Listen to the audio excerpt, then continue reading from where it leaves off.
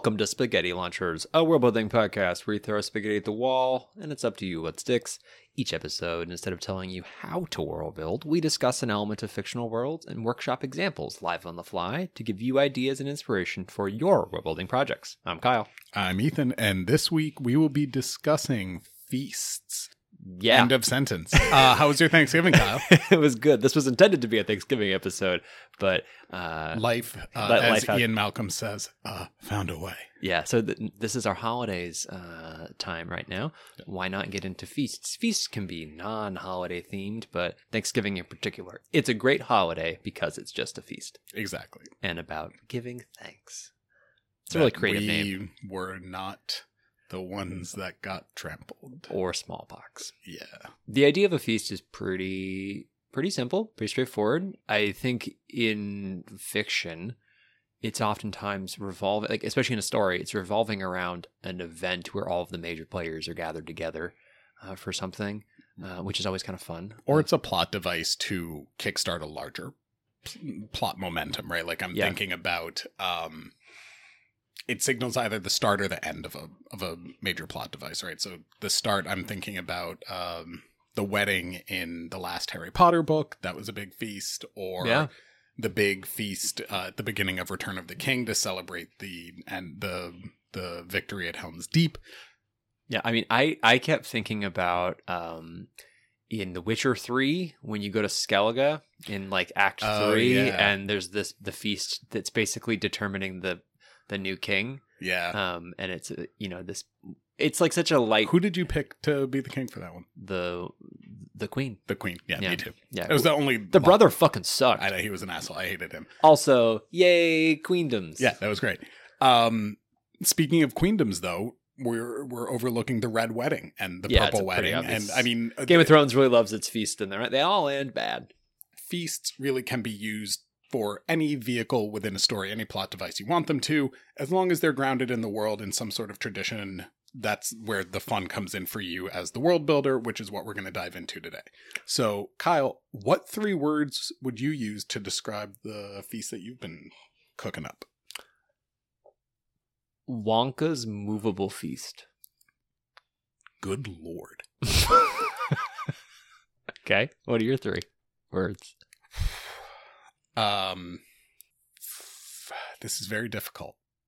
Okay. Voracious adaptive digestion. All right. Interesting. Okay. Yeah. Well, I think alphabetically yours is first, so we'll just go with that. You start. In this world, there are monsters. Well, yeah. Monsters, of course, are everywhere, and they are far and away stronger than humans. There was once an order of mages that figured out a way to make humans strong enough to fight the monsters. Okay. Using the monsters themselves. Okay. And so now there is a ritual feast called the Voring. The Voring. Where a monster is killed, and in addition to its flesh being eaten, its fluids, its body parts, its organs are used to modify the bodies of the monster hunters. Okay. To make them stronger and strong enough to go out and kill other monsters. Okay. So it is a feast in that you are consuming the body of the monster.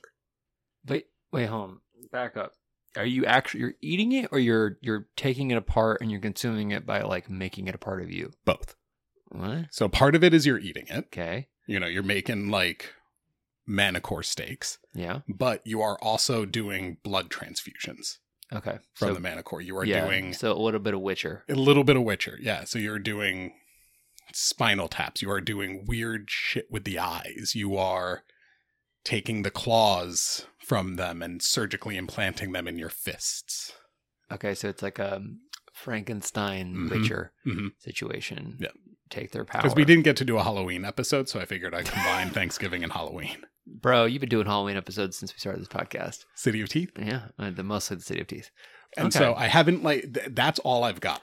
Because I love, I've been itching to talk about like magical body mods for. Yeah, you fucking love them. Fucking 2 years. I got nothing on them, and you have like so many more ideas. You have a whole restaurant full of that, and I'm just walking. I got chains, man. I'm gonna franchise this shit. So so the voring is my idea. So it is a feast on many levels. You are consuming it on many levels. Is it open to the public? Like is it just these monster hunters that are there? It's really just the monster hunters, mostly because I think it's the type of thing where it's a ritual, it's a practice that is known to the public, but the public doesn't partake in it, except unless you're trying to maybe join the monster hunters. Yeah. Does this happen in remote locations, or is it like they kill a thing and then bring it back to a central spot? Or did they just, wherever they kill it, they go there? Good question.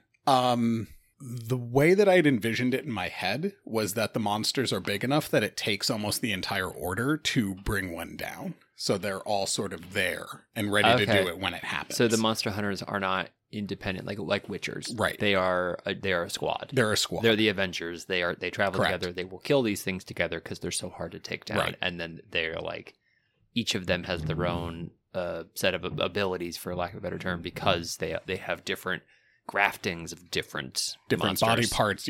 Maybe one is hyper intelligent because they took down that world's equivalent of a mind flayer and cut some of its brain out and dried it and chewed on it, right? And maybe there's things like that, right? That makes sense. I think that's cool. I like the idea that they're a pack. I think that works so much better than what I thought. My initial it's just a one. Yeah, my read was you meant like individual. And cinematically, you get it. You get the camaraderie. You get the different powers from the different body parts that you're doing. Maybe one guy he's the tank, and that's because he's.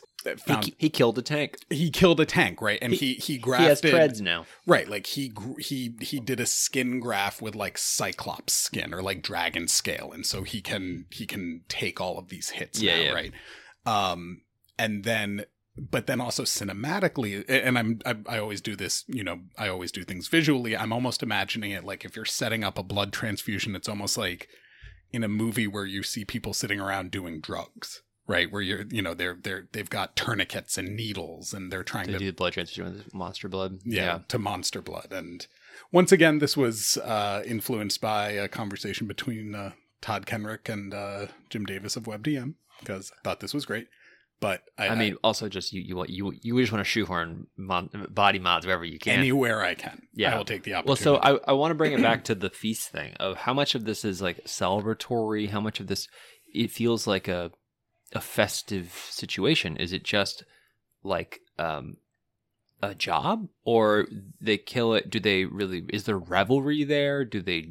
Are they eating other things? They're hunters. It's celebration after a hunt, in the same way that any sort of hunt is a victory in its own right. A successful hunt is a victory in its own right. So there are elements of celebration and revelry. I imagine them being more ritualistic than straight and celebratory rather than revelry, right? So they're not like getting drunk and carousing and things like that, but it has all the hallmarks. Say that again. It's not revelry in that they're not, getting drunk and carousing necessarily. Remember, these are hunters out in the field, right? So they might be foraging for mushrooms and herbs to make stews if they can. Yeah. With whatever flesh they've got, but they are also having to do this almost scientific practice to this medical side of it to get this done. So there is celebration because of the victory over the hunt and the new powers that they're gaining. Mm-hmm. There is also a solemnity to it because of the seriousness and the expertise that it takes to do what they're about to do. And it's also a collective activity, right? They're all kind of medically trained. They have to be there to help each other. So, I mean, I just want to because it's so ritual. And I guess this is the line of what makes it a feast, what makes it just like a ritual practice. Well, how do you I'm putting my religion major hat on here. Oh, God. Feasts can very much be ritual aspects. Yeah, they are. But ritual practices. I would like, because I think this is really cool as a ritual. I think this is like, I feel like you don't need to do much more to it than what you've said right here. I think it's cool. I would like to take it and then do a side version of it that is more festive based, that is a bit less ritualistic or a bit less like hunter intent, if that makes sense. So let's play with it a little bit then. Okay. Yeah. It's not every monster that you are drawing creatures, that you are drawing body parts from, that you are using to mod yourself. The voring, you want to move it away from the ritual aspect, right? The voring is very specifically reserved for the slaughter and consumption of one magical monster. And I'm going to stick with Manticore just because Manticore's kind of like Chimera-like. It's got a bunch of different aspects to it, wings and fire breath and lion teeth and blah, blah, blah. These monster hunters are more Witcher-like. They are out individually, one-on-one in the woods. But then once a year, they come together to track down and hunt a manticore because it's so tough that they can only do it together. They then bring it back to their base of operations, where in addition to butchering, cooking, and eating it, they also, as they're going through the body mod process, it's less ritualistic, and let's lean in a little bit more to the drug analogy or the drug metaphor, where you're doing a blood transfusion with Manticore blood, right? Like you've done a spinal tap with Manticore spinal fluid, right? That's going to get you high as fuck. That's going to make you feel weird. And that's where the reverie comes in. Okay. It turns into a big drug fest, basically. Can I pitch an idea? Please. All That's right. the whole point of this show. I know. Kyle. I go back to the initial version of it, and they hunt whatever beast they hunt. They bring it back to town. Okay. And they do this whole process with a crowd. Like, why does this need to be just them alone? That's a great question. The solemnity, the seriousness happens in the hunt. They killed the thing, bring the thing back, and then do this voring as a show for people to see that, like, we are your protectors. We are doing this, but great. I love it. But then also providing the meat of this beast, right, to them as a feast. Right. So you get more of a feast out of it, right? Where it's not just, it is not less, a little bit less ritual. The ritual still happens, but it is not the only part. You just add on, we are doing this with an audience, right?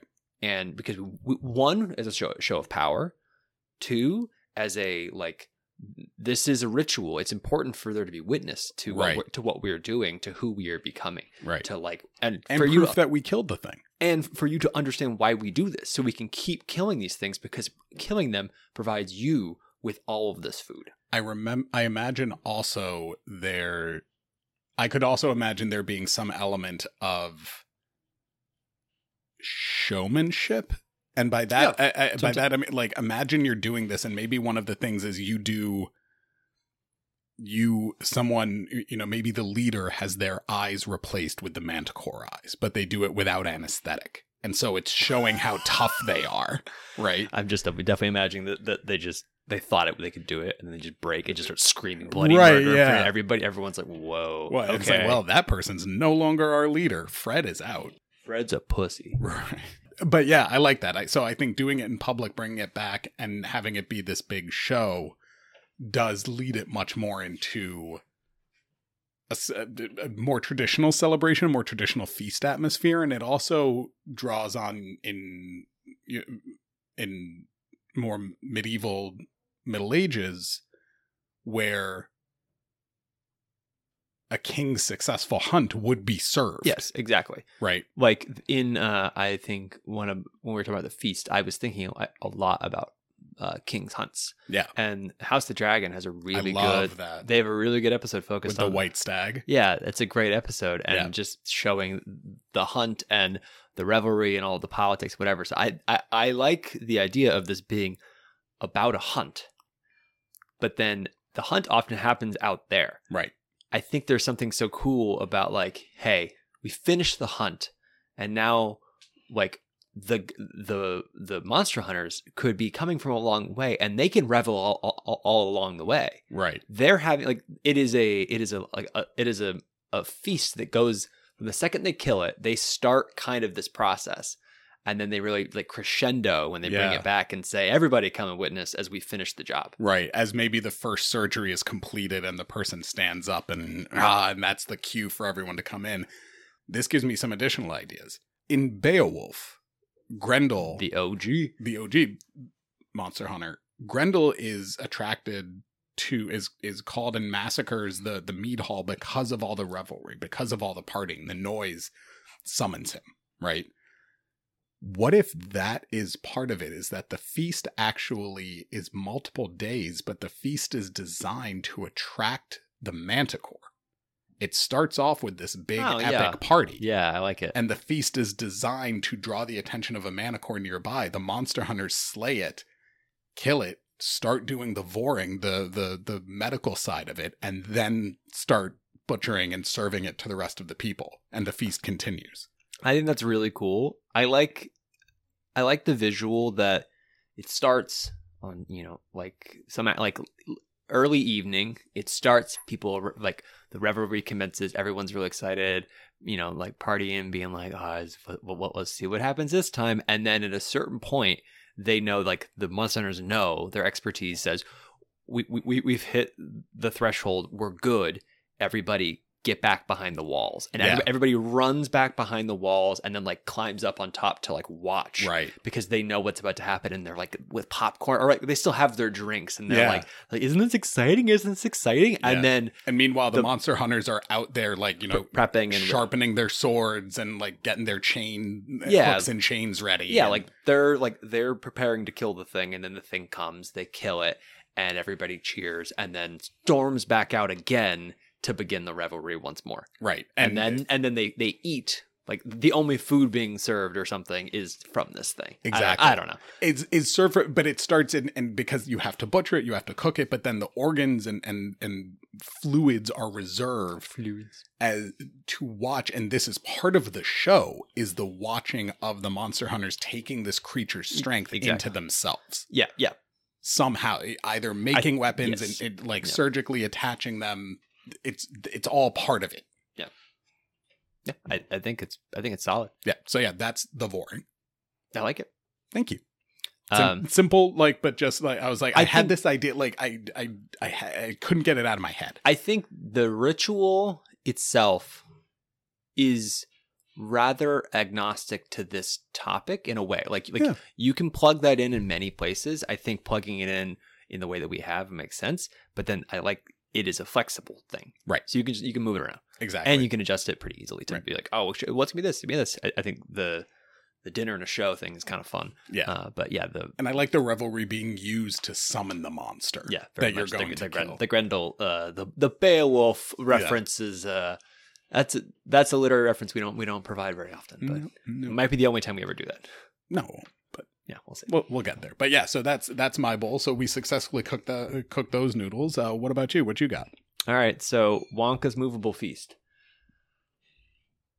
It is not about candy, but Wonka. I'm not interested. Wonka was an inspiration in a way because of the golden ticket. So I was obsessed with the idea of a feast that was kind of infused into yours in the idea of where is this happening. That was such a focal point for me about a feast, is a feast that happens at a location that is not set. Okay. And I went through ideas of like, oh, what if it's a hunt and you kill the thing, and wherever like the white stag dies, the hunt, like everybody goes to that location and has the feast there. But then I thought about it differently, and I was like, okay, what if you're in a city? Mm-hmm. There's a central tower, like the keep in the middle. Everybody, like, they ring the bells. Everybody knows it's feast day, or it's the time of the feast. It's like within it's starting. Yeah, in this area, not necessarily at that time. But what they do is they release, and this is a mechanism I don't fully know. This can happen any other way. They release I'm going with a bird. Okay. There's some bird that they release that they have marked, so they know exactly what bird it is. They take it out of a cage and they let it fly. And wherever it lands, in the city, outside the city, anywhere, that becomes a site of a feast. Ooh. But it's also like it is a prestigious thing. It's like a good omen. It is good vibes. Or, this hawk landed on your house. You must be... it's within a bound location? Well, it's within the city. It's within the area. But because they're releasing in the center of a city in a tower, it very well may land in that city. And so people are all looking around, like up in the air, trying to see if they can find it. Yeah. And maybe like it leaves a little like magical streaks. Everyone can see where it's flying, and everyone's excited to see where's it going to land. Who's going to be like blessed by this special hawk, and who's being given good fortune essentially. Right. And wherever it lands. So if it lands in a park, they say, we are all blessed, like everybody get to the park. We're having a big feast in this park. Right. If it lands outside the city, they say, everybody get to that location at the city. We'll set it up. If it lands in someone's house, that person's house becomes the center point of this giant feast. And so it sprawls out beyond that house, but that house is the center point. And like the king will come to your house and eat at your table with you. The hawk picked you for a reason. We're here. We're having a good time. And the feast commences. So you get this Willy Wonka like golden ticket thing of who's it going to be? No one knows. And I like the excitement of the city. Yeah. As to where are we going to go today? Where's the feast going to be? And that visual of people running around, and it's just a purely fun thing. The frequency, I don't know. It could be once a month. It could be 2 times a year. It could be once a year. Right. It could be once even more rarely. But I like the idea that it happens with enough frequency that there are more established norms around it. If people anticipate, there's that feeling of anticipation, and maybe you've got people trying to sell bird seed, like, oh, this will definitely make the bird come land on your house. And there's a whole culture around it. And then you also get into like a Ren fair. But then you also get into like you said, with the bird seed, people trying to rig it, people trying to use magic to bring it to them, people who are, I don't know, there are so many ways you could try to interfere with this bird going wherever. But then it's also, if it lands on your house, is that house now super valuable? Does the property value go up? Are people like going and buying them, be like, I will be blessed? So like the rich people come in and like, I will take over this tiny little squalor house because it will bring me happiness or whatever. You can create a whole culture around where this thing goes that could spiral throughout the year. You could. It's I love the idea of that mechanism of the party don't stop till bird lands here. Please cut that out. Nope. You bastard. That mechanism is very cool because you could incorporate so many different choices into it, right? Like, what if that's how a new ruler was chosen after one died? Sort of like, the Pope is selected by signaling white smoke. Yeah. It's like, oh, the king or queen dies. So they release the hawk, and wherever it lands, whoever's house it lands on, that's where the next ruler is chosen from. And maybe it's the eldest child from that house, right? Like you could incorporate a lot of... Yeah, like you can use the mechanism for other things. Right, but incorporate the feast into part of it. You see what I'm saying, right? Yeah. Like, so it's like it's a celebration. Like, it's like it's King Day or Queen's Day, right? Like I think that's a cool idea. I want to take out the king part and make it something that's less stakes. So it seems more placeable. Like it could be the king or queen's squire or handmaiden. Perfect. Yeah, that's fine. Something that's like, this is a big deal, but it's not like we're placing the fate of the kingdom in a hawk deciding to land on someone's house. Right. Or like, hey, this is special. You get to have a connection to the king or the queen, and isn't that cool? Yeah. And you're going to get a lot of perks out of that, and you'll probably become rich eventually. Right. So, woohoo, good for it's you. Like it's a lottery. Your first guard or something, right? And it's a ceremonial position, but... It's like a lottery. But I just want to make it so that it's not high enough stakes. And that's why I was going with more of like, it's just it's a prestigious thing. It's cool. Yeah. It's good for it's a local tradition. And people think highly of it with like keeping the stakes low, because it is really fun if they're high. But then I was like, oh, well, if it's too high, then it becomes like all of a sudden it's a rigged and game. There's real stakes. Yeah. And so then, but both of those things could be cool because if you have to like up the security, you have to like, there's like 12 hawks it could be, and they choose on the day, so no one can like try to train one of the hawks specifically to like or befriend a hawk to really get, you know, people can't game the system. Maybe they release all 12 hawks, but only the king knows which hawk it's going to be. Or it's the first one that lands or something like, and you don't know which one it's going to be. Oh, you could mess with it. I see your point though. And it's, if you lower the stakes, then you make it more fun. You could have almost like a gambling ring set up around it where people are betting not on the hawk, but maybe on whose house. Like, oh, I got $5 on Jim's house, $5 on Jim, you know, and because it was, you know, everyone thinks that they've got a pattern figured out to the hawks, and there's no pattern. Yeah, or it's like, I think it will land in the north by northwest part of the city, and then so people are. It's like a roulette game. Yeah, basically just turn to roulette. Like that could be fun. Yeah. And that adds to the revelry of the day because then people, wherever it does happen, the bookies are all there paying out to whoever placed their bets correctly.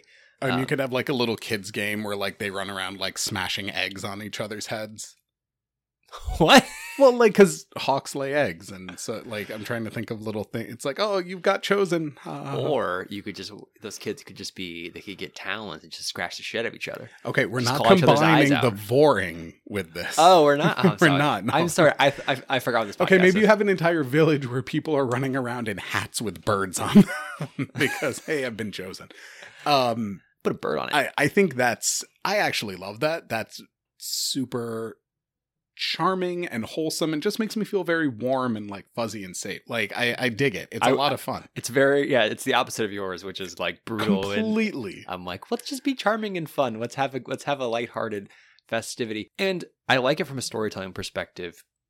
In large part because it's somewhat lighthearted, it sets it up for this twist that you could turn it on a dime. Now I'm imagining like the hawk lands on a building in a like a slum, you know, tight street somewhere. Yeah. King needs to go, like the people are going there. Like this is where the party's at. And shit gets wild and gets insecure fast because it's too tight of a space. And like, you mean like physically too tight of a space? Yeah, because it's tight streets and people are having fun, but it could get out of control, and maybe it's a perfect opportunity for an assassin to come after the king. Sure. It's, you know, opportunities for just people to be injured, for things to go badly for the king, for others, for noble people. You are creating this hot pot. No, that's not the right word. No, you're creating a powder keg. Powder keg. You're creating a powder keg. And where everyone's guard is down. Right. Because this is a part of this is the culture. This is an event. Everyone does this, and everyone knows. So the people see the king here every year, like, you know, however often it is, every year the king is down here with everybody hanging out, partying, having a good time, and are earning respect from people. So then you really lower people's guards for chaos to ensue. Right. Or if it lands on the house of, say, a chief political rival. Someone whose family is growing in power and influence and maybe could usurp the ruling house, right? Like that's interesting because then it would be, because it is entropy, it is random, so it could theoretically happen. What? Yeah, and does that elevate them, or does that just say, oh hey, we're all good here? Look, the hawk has chosen you. I, as the owner of the hawk, see you, friend. And it almost gives it like a shrewd king an opportunity to disarm them, to say, oh, see, there's no reason to be our rivals. We are friends. I mean, I see it as just an opportunity for some really great tension building. That's it. Like, I don't know how it's going to go. Yeah. Like, I don't know the characters. But that's a great dinner scene, right? Like, you walk into the room and we're all here, man. We're going to have to make the party's coming. I came early to like make sure we're good and clear the air a little bit to make sure that for the next 2 hours we can make nice. Yeah. But it's just great opportunities to shake things up. I think it's really fun. Yeah. I'm envisioning. What? Excuse me. I'm envisioning like a whole festival around it. It's all red for some reason, red and gold. I don't know why. That feels right. But yeah, so I It should like be red and gold. It's interesting. I love the way you took it. It is when you said Wonka's moving feast. Thank you. When you said Wonka's moving feast, that is not at all where I thought you were taking it. I love where you took it. I actually was envisioning. So, if I may offer another interpretation of Wonka's moving feast. Movable feast, yeah. Go for it. I love the idea of the hawk. Uh-huh. Specifically because I want it to be a long distance bird. And I want where this bird lands to determine where a nomadic society is going to settle next. And they are going to follow the hawk celebrating. Because the moving from territory to territory is a joyous act, almost like a second line in New Orleans, where the party is literally the society just moving. Yeah. Following this hawk to its new destination, its new home. Huh. Yeah, that seems nice. You don't even need to have the hawk. You can eliminate the randomness. Just say, make it follow the seasons. You know, they have the winter house and the spring meadow and the summer valley and the fall forest, right? Like, and this nomadic society just moves with the seasons, but each seasonal move is a party, and the whole party is the move. It's not trudging and drudgery. It's fun. It's a party. That I think that's super cool. I like that. That is a good version of the Wonka's Movable Feast, being more about just kind of the joy that is like evoked. That is evoked. Folks, we're doing fucking great tonight. We're both really tired. We're really tired. That is evoked by Wonka's name. Yeah, exactly. It really hits on and that. You could have it be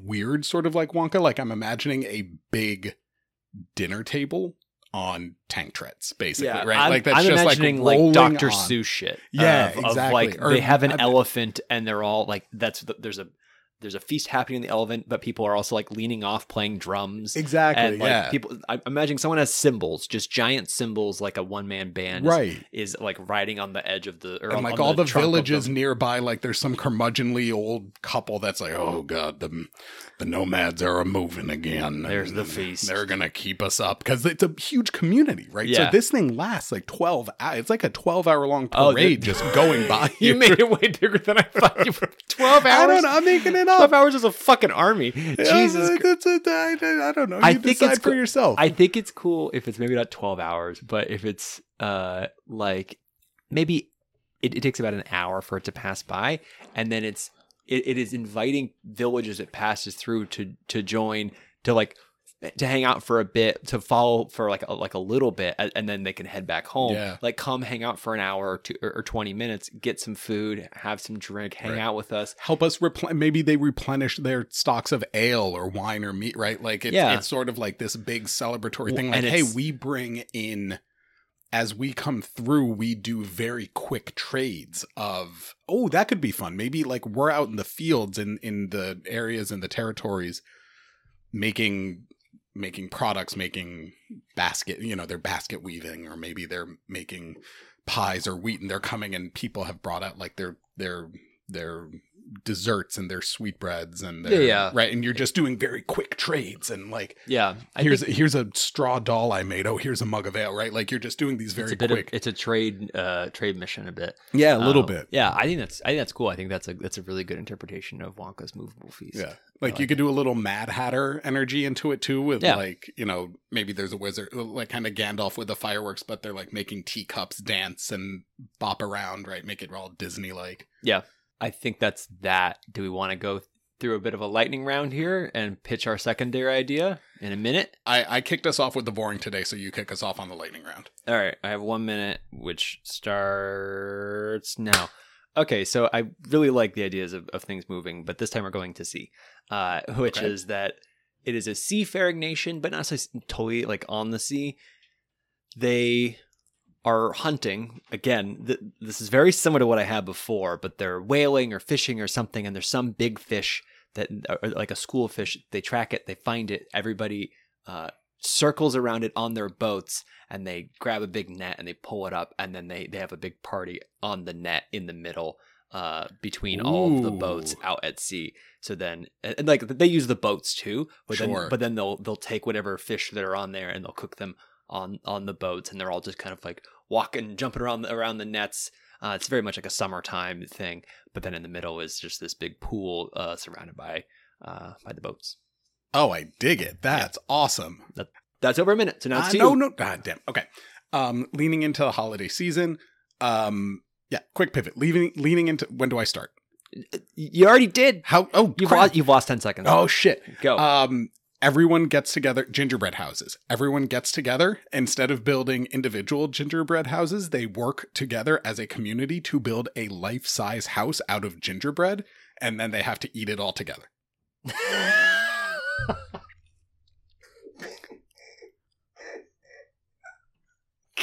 So stupid. No notes.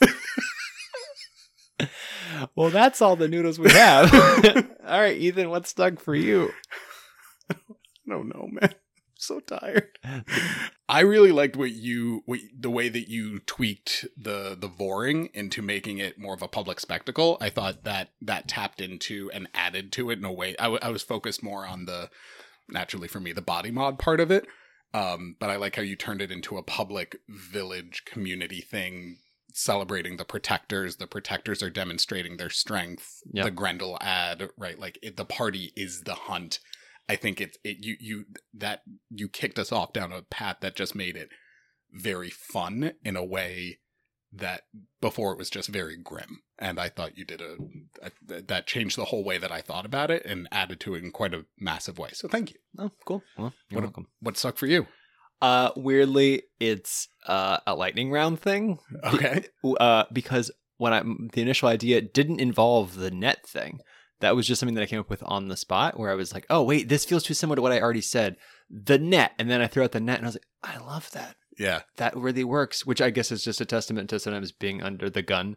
You have some of your best world building or things you like the most. I mean, like, I think it's a great lesson in trusting yourself, right? Like, yeah. Well, and just letting it flow. Yeah. Like this, it's improvisation. Absolutely. This entire show is built upon improvisation, and it's the when you really have the time pressure, I think it can get you something that you like. Yeah. Anyway, I also think your interpretation of Wonka's Moogle Feast, and I really like the idea of them going through villages and that interaction with villages, and just like, you know, when you're having a night out and you see there's the people who are really having a good time and they're charismatic, and they're walking the streets being like, hey, what's up? And they're like, and they're shouting out random people and those hype men. Absolutely.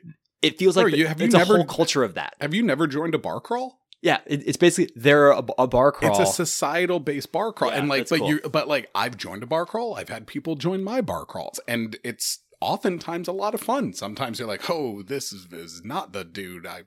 Please leave. Yeah. But other times you're like, hey, fucking new friends. Let's party on, Wayne. Like, yeah, it'll be a lot of fun. All right, well, that's what stuck for us. Let us know what stuck for you. Emails in the show notes. Thanks for listening. Goodbye.